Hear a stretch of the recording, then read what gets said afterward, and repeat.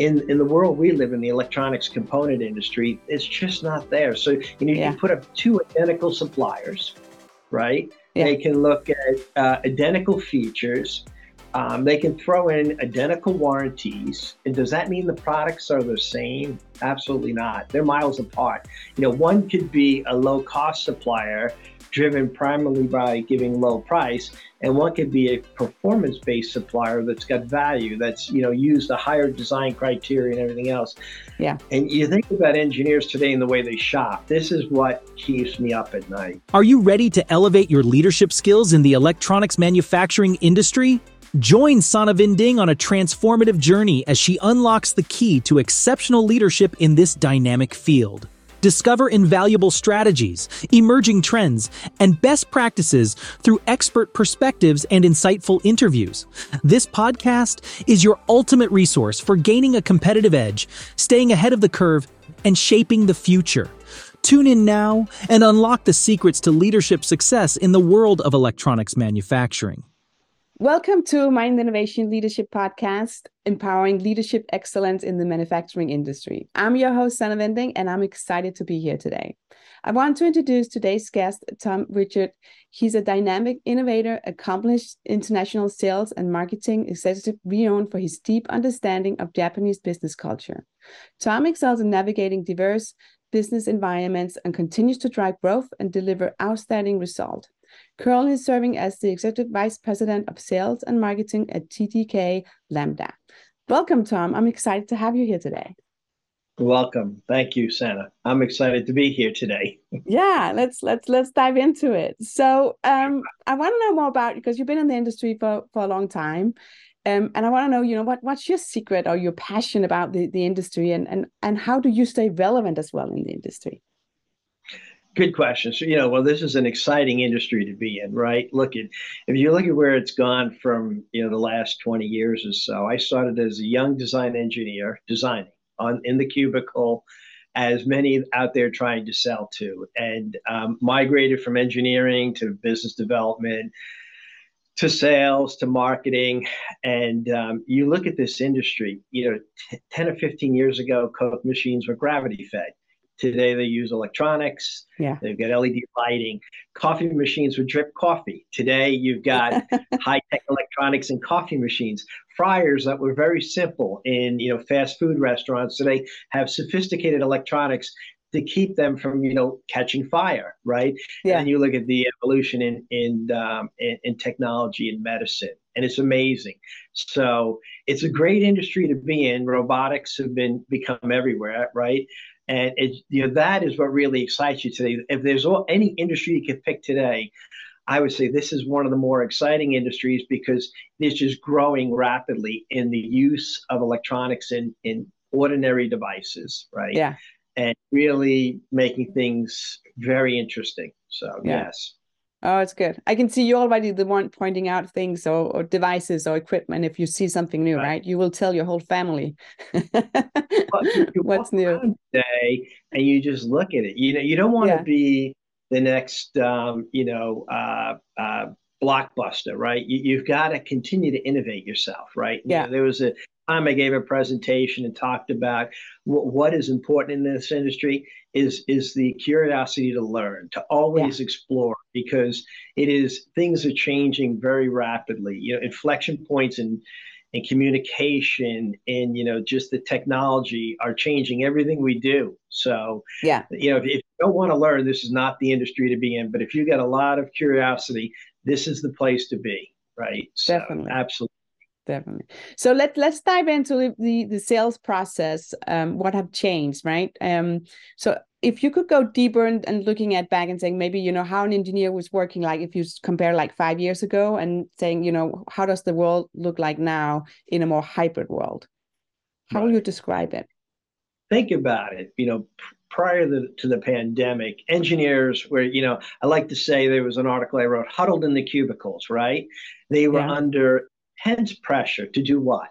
To develop projects, with blazing speed, innovation. Cost was, paramount, right? In their designs, managers were looming with guns over their heads. And then this giant inflection point in the industry called the pandemic hits, right? And those same poor engineers that were sitting in the cubicles that valued, salespeople with intelligence and knowledge that could bring roadmaps or help them with, anything in their technology are now working in their, offices at home or in their basements, right? Yeah. Absent from that value of a salesperson. And so, there was a big glut there where you miss that whole piece.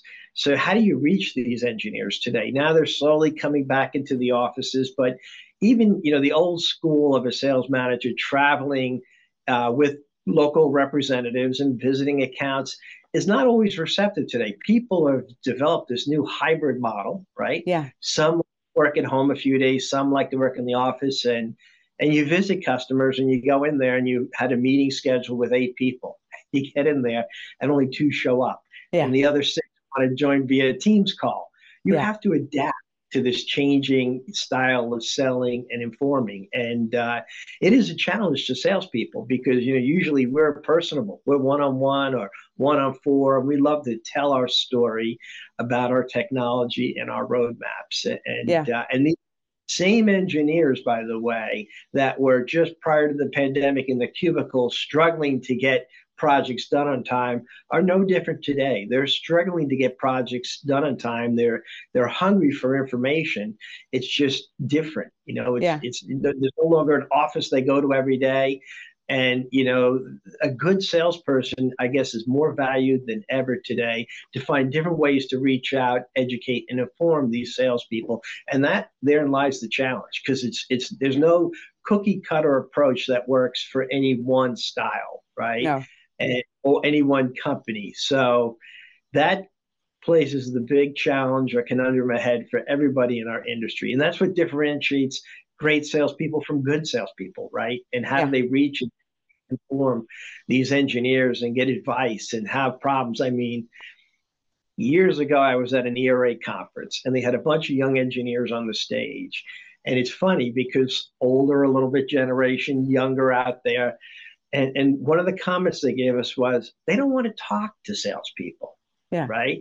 They said, they don't want you to visit, text me maybe, but then, on the same token, they said, but if they have a problem, they want you receptive and in their office in hours, right? Because they need that support. So that is a key piece of what is still important back then and still today. But the challenge is how to get there and understand it and connect, right? With all that. So so it's making sure, right, to be visible in that whole sales funnel. So when the engineer needs you, right, then they will think of you and then you will be there. So there's a lot of you want to be in the invoke set, right? So you don't say I need an adhesive strip, do you? No, you say I need a Band-Aid, right? So you're trying to get engineers to think that same way about your brand, your company, and even you as an individual, right? I need Joe. He's the guy. He gets things done. Or I need Susie. She's the right one. So these are the things you're striving for, is like the old sales term, a trusted advisor. You want to be that person they can trust. Right? Trust is the key element in sales. Without that, everything else is lost, in my opinion. So let's talk about how to provide value into the product that you're selling or stand behind. So if you compare to Amazon, and maybe it's not apples to apples to compare to Amazon in this, but I still want to do it, because on Amazon you can see the value that's behind it is the rating, the customer who bought it. That gives you some kind of understanding of what this product is providing as a value. How do you mirror that into the electronic industry? Because we don't have like a rating, right? Or a comment box. Yeah, that's a very challenging. And there was a article written years ago. I mean, it's sort of a little bit of a DigiKey Mauser model, relationship marketing versus performance-based marketing. So that's challenge. Okay. Amazon is performance based. You go on a site and they have the product, they have the reasonable price, they have some technical information, whatever it is, and you can order it and get it delivered the next day. A little bit of the model that both DigiKey and Mauser also provide. in the industry. But what is really challenging is, you know, things all look equal, right? The electronic industry hasn't adapted that, I guess, rating based system where, you know, you could have reviews by customers for Amazon. In the world we live in, the electronics component industry, it's just not there. So, you know, you can Yeah. put up two identical suppliers, right? Yeah. They can look at identical features. They can throw in identical warranties. And does that mean the products are the same? Absolutely not. They're miles apart. You know, one could be a low cost supplier driven primarily by giving low price, and one could be a performance based supplier that's got value, that's, you know, used a higher design criteria and everything else. Yeah. And you think about engineers today and the way they shop. This is what keeps me up at night. So you think about it. You used to be able to have lunch and learns or go visit customers years ago.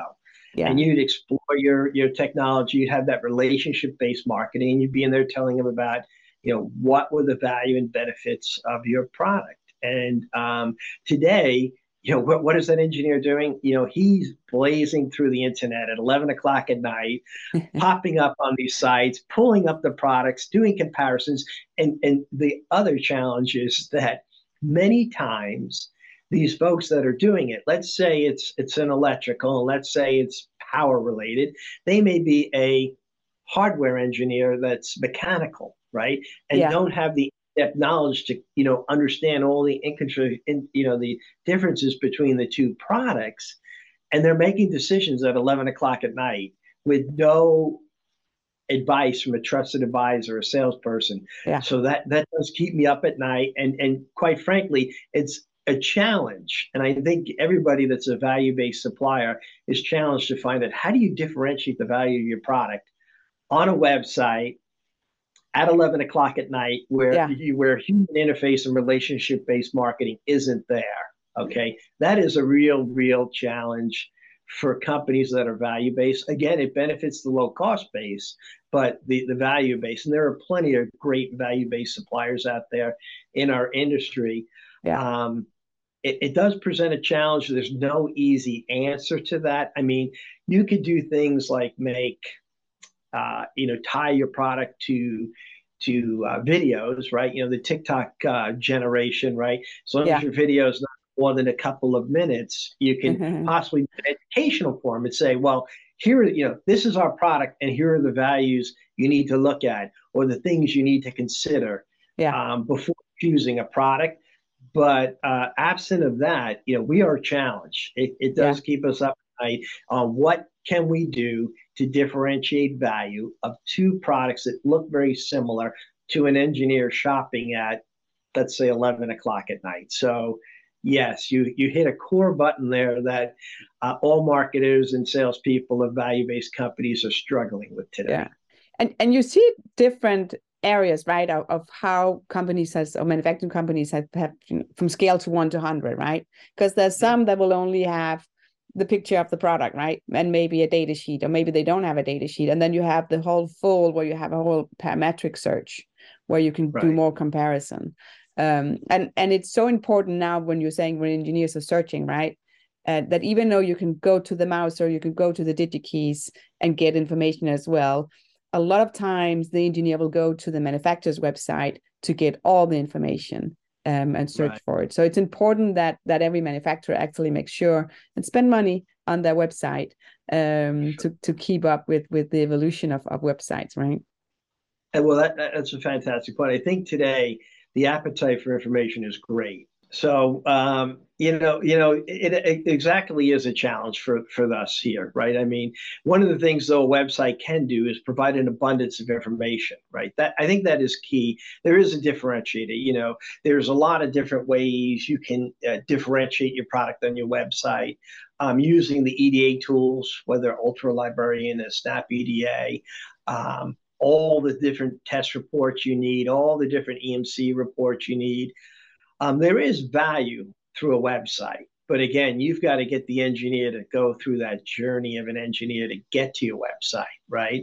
And it's sort of like baiting the hook to bring them in, right? And usually they're coming through one of the larger distributors. We talked about the high service, whether it's Mauser, DigiKey, RS, Avnet, Arrow. And the trick is, how do you differentiate you, get that hook to get them into your website, where you do provide a repository of everything they can ask for. That is one little value you can provide. So yeah, and I think it's also important to think about the clicks, right? How many clicks to get to the information. Right.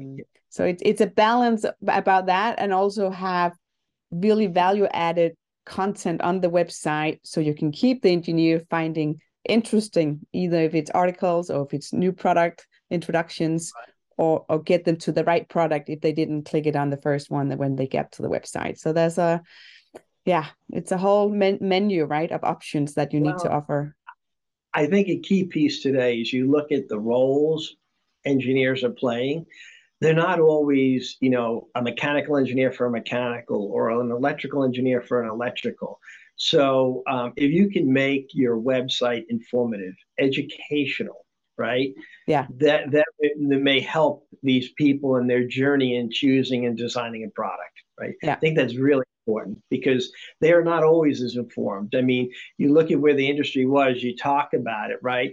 Go back 15 years ago, the major manufacturers, whether they're GE Healthcare or a Keysight, would have like a power expert, somebody with either a bachelor or a master's in electrical engineering, managing the hardware. Yeah. And with the cost cutting initiatives, and the ability to the emphasis on keeping yourself competitive, some of these companies don't have those positions anymore. And so therefore, the engineers are more reliant on the manufacturers, the distributors, or the representatives to provide this information, educate, train, and inform. Yeah. So it presents a challenge, but it also presents an opportunity, right? Yeah, definitely. So that touch a little bit, how to learn, right? And how do you educate the engineers? So I want to ask you, how do you learn? Yeah, there's lots of ways. So, a buddy of mine named Graham, who's pretty prolific in the industry, I listened to him. There's many ways to learn. You can read, technical articles, blogs, but I like to get up in the morning, grab my cup of coffee to make sure we all say that properly.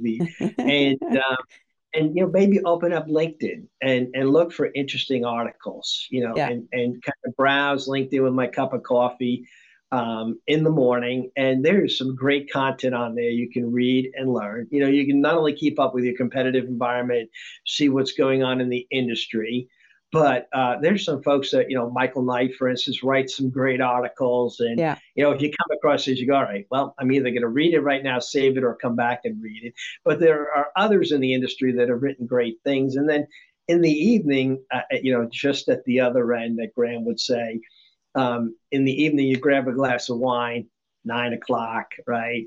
Nothing's good on TV. You do the same thing. You can grab that LinkedIn and you start scrolling. And, as long as it stays as a tool to educate and inform, I think it's a power. There's a power to that community on LinkedIn. So that's just one way to stay informed, but there's just many other ways. I mean, look, we're just coming off the E78 executive conference. Another great way to learn and inform, right? You go to that conference, you listen to the speakers, you take away takeaways, or if you go to the E78 conference in February, you listen, you take takeaways.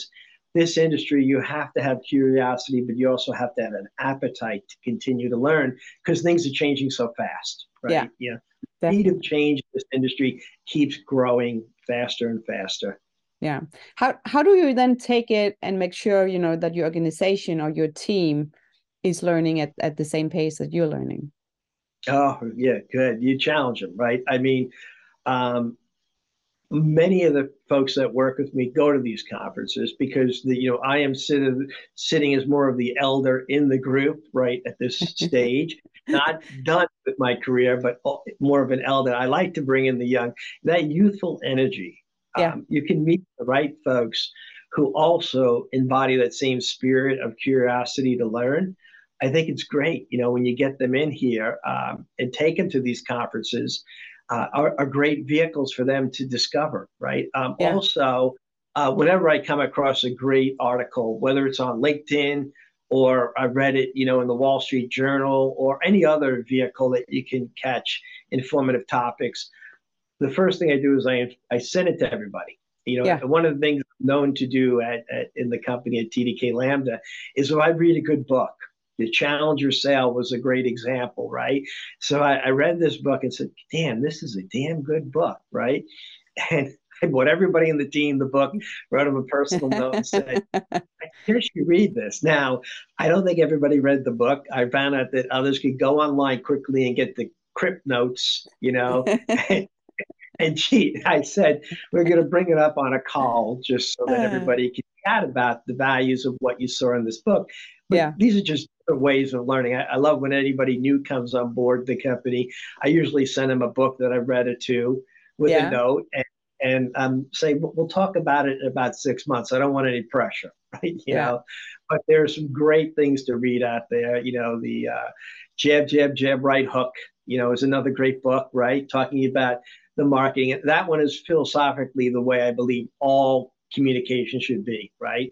Yeah. You educate, you educate, you educate, and then you throw a hook and then you throw your product in there, right? Don't leave with your products. There's a lot of great, and then listening to people in the industry like Glenn Smith, right? He one time was talking to me and his view was, we're talking about features and benefits and features and benefits. And he goes, okay, those are nice. He goes, what problems are you solving with your product? And I sat back and I go, I don't know. I said, I can think about that for a second here. Yeah. Well, why did you create the product? What problem are you solving for an engineer? And I sat back and said, all right, that's going to be in our marketing wheelhouse in TDK Lambda. Whenever we introduce a product, why do we introduce it? What problems are we solving? And I love that phrase, Yeah. So. And that's the whole storytelling, right? That makes it easier as well when you can actually answer that. Yeah, sure. There's a lot there, and you look at it, right, and it changes your view on the way to pitch a product, right? Yeah. At the end of the day, it's like I've got blah blah blah, Class BMI. I am great at this. I am great at that. And the engineer who maybe is a software engineer says, okay, that's important, but I don't understand what is the value. Well, you can put this in a class. This Class B can be put in a plastic enclosure and still meet your emissions. Oh, wait a minute. Yeah, so you say, I can design this in a plastic enclosure, which I was doing, and still meet the emissions requirements of my system if it's this. That's the problem you're solving. So you have to think that way when you're pitching a product or outlining its market attributes, right? Yeah. Yeah. That's a good one. But I want to touch a little about the industry as well and saying, what kind of lessons, if you look back, had the industry learned over the recent years? And we touch a little bit on how, how to sell. But if you look zooming further out, what if you can sum it up? Well, this industry has gone through a myriad of inflection points, changes, right? You had the tariff wars. Prior to that, you had just economic slumps. Then you had the pandemic, the supply chain crisis. One of the things companies have got to be is resilient, right? I know that salespeople have to be resilient. That's a key thing. You have to adapt to change, right? Yeah. Because the war in Ukraine came and you said, okay, and then we were going to have a sales meeting with a select group of people in Israel in November. Well, that's not going to happen. Now there's a war in Israel, right? So you've got to adapt to change. We were going to educate a new group of young people on a new product category. So what are we going to do now? How are we going to pivot from that event? And then if you look even more forward, highlighted at this recent E78 conference was the role that AI might play in the way we sell, in the way we communicate. When we were listening to that a little bit and we stepped back, there's a much greater impact it can have. I mean, folks are a little nervous with like chat GDP and stuff like that because, because it's a public domain and anything you put into it is now public. But there's also a paid version that can go behind your firewall that one can use. and maybe enhance your collection of information to questions by customers. I think that AI will have a big impact on Yeah. how we take reams of technical information and kind of funnel it down so that it's just like a point to answer the questions that help the person. It's sort of what they're doing with the viruses, and all the ways when you go to the doctor and you've got a cold, he gives you a Yeah. general anesthesia to help you out. And they're working to figure out today how to make that like precision just for the exact virus you have. I think you step back and say, customers come in with questions and we give them lots of answers that are general that maybe doesn't answer their specific question. With the right embedded AI behind the scenes, we may be better to rally the information and be more precise in our answers. That is then, as an engineer sitting there, more value, right? Yeah. And then it says, oh, that's really what I wanted to know. All the other stuff was baloney. I didn't really care about that, but it was good. So I think that's going to be a big part of the future in our industry. It's Yeah. coming. It's got a little bit of time to mature, right? Let's not say that it will be here in a year, but if you're looking out 3 years, I think this will be a bigger part of all of our company's equations on how to enhance that value to customers, right? I mean, Yeah. that's what we're looking for. How do we improve our value in selling? So, Yeah. And then that goes back to what we talked about in the beginning, right? With the value adding. So being able sure. to do that is also going to help that engineer looking for, to solve their challenge, right? So the faster and the more Absolutely. efficient you can do it, it solves it and they will be happy. It boils Yeah. down to what problem are we solving for the engineer, right? If Yeah. we can figure that out, right, we've added value. Then we're happy. Then you can sleep again. No, but you said I keep you up at night, right? No. Yeah. So if somebody like a colleague, maybe younger colleague, then was going want to sell, sell in the industry, what kind of advice would you give them? Yeah, that's a good question. I think I was fortunate, right? I came into this industry. I wanted to be a MacGyver. I didn't want to be a salesperson. I did not want to be a marketing person. I wanted to be MacGyver. I wanted to take the bubblegum wrap, make something, put things together. Curiosity and learning, right, on Yeah. what makes electronics tick. Spending a couple of years on the bench, really working to design, going through all the troubles and challenges that design engineers have. I mean, when you think about it today, right, who can relate better to an engineer on the bench or in their home office who's under intense pressure to get a project done on time, under budget, and achieve this than somebody who's actually been in that role? Yeah. Right. Before you get into the sales and marketing role, and then you can talk the language, you can express, sympathy, but almost empathy in that, yes, we've both been there. Now I'm a little older. Let me give you the tools and the information you need to be successful. I think it's a key part of in this industry. Yeah. There's a strong piece to have that technical background as you migrate up the journey of an engineer to selling, right? And so I would look for folks who come into this industry, spend some time on the bench, go through, develop some scar tissue. That will make you stronger long term and make you better and more informed on how to grow in this industry. Yeah, definitely. And you also, the whole communication, right, will help you as well because you've been sitting in that chair. So that will help. Feel the pain. Somebody can say something. I mean, I love when folks say to me, I'm having troubles with my admissions in EMC or EMI. And I go, I can feel that pain. Have you ever sat in a cold metal room trying to solve EMC issues for hours? Yes. Okay. Now I know that you don't want to be there either. Let me figure out how we can work together to get you a solution to solve this problem. Right. Yeah. Very much so. Yeah. So if you have to look back and say, okay, how could you give yourself an advice like 10 years ago? What kind of advice would that be? I think I was too conservative. Why? I don't know why, but take the adventure, right? What advice would I have liked? The world is global today. There's no longer, you're no longer, just regional or whatever state-wise. You're dealing today with international companies, Yeah. whether Japanese, European, Chinese, and if I had the advice, and looking back, and someone said this to me once before, I said, I wish I would have worked for a company and that company would have said, I'd like you to go work out of our Japan office for 2 years and then maybe go work out of our European office for 2 years and Yeah. gain a little more global perspective of how this global world interconnects in technology. That would be the advice I'd give myself. I would say, don't be too conservative. Don't take the safe route. Take a little risk and go, right? Yeah. And for me, that would be my advice to myself 30 years ago. Yeah, no, that's a good advice. I like when you're saying the global world, because there's also Yeah. the culture, right, in the different teams.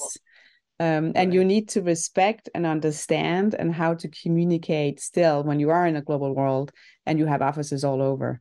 You have to. It's a fun challenge, I think. But It is. yeah, It is. I mean, each culture is blended in America. I mean, the strength yeah, of the American industry is the diversity. There yeah, is the diverse group. If you traveled into San Jose and you are ever unsure of the youthful element and where we're going, and you see some of these young people designing some of the most amazing stuff and the diverse cultures, and everything else, you walk away with a little bit more confidence that there are some good people in this world. They're doing some great things, and it's not just it's a diversity of all the different cultures melting in, all the different component manufacturers melting in, yeah. and that is an inherent strength that I don't think any country can compete with America on. That's our unique strength, our secret formula, if you want to call it. I agree. So if any of the listener wants to reach out to you, how can they connect with you? Easiest way is LinkedIn, I guess. LinkedIn. I'm on LinkedIn. I'm not on LinkedIn every single day, every minute. I'm definitely in the morning when I grab my cup of coffee, and I'm definitely like to do it in the evenings, not every evening when I grab a good glass of red wine. And But you're I'm there. always out listening. I'm there. Perfect. Absolutely. That's Perfect. cool. I'll put it in the show notes and I'll also put it on the website on the episode page on mindinnovation.com. So you will be easy to find. So Tom, thank you so much. I think now this chat was great. I think the whole value adding and also touching on the AI, because there's something there we need to look out for, right? We need to be prepared. And again, and what we talked about, adapting to that change. You cannot just sit still and saying, "Oh, that's it." No more updates to the website. You have to change, right? Everyone has to do that. It is a part. I mean, to close, you look at two great folks, whether it's Jim Collins and Good to Great or Andy Grove, right? And they use this word paranoia, productive paranoia. Only the paranoid survive, but the paranoia drives change in people inherently, and that is definitely key, right, to be successful. So, thank you. If you like Mind Innovation, don't forget to subscribe, rate, and share the show wherever you get your podcast. You can follow Sanna Winding and Mind Innovation on Instagram, LinkedIn, and YouTube. And make sure to check out mindinnovation.com. Stay curious and keep learning. See you next time.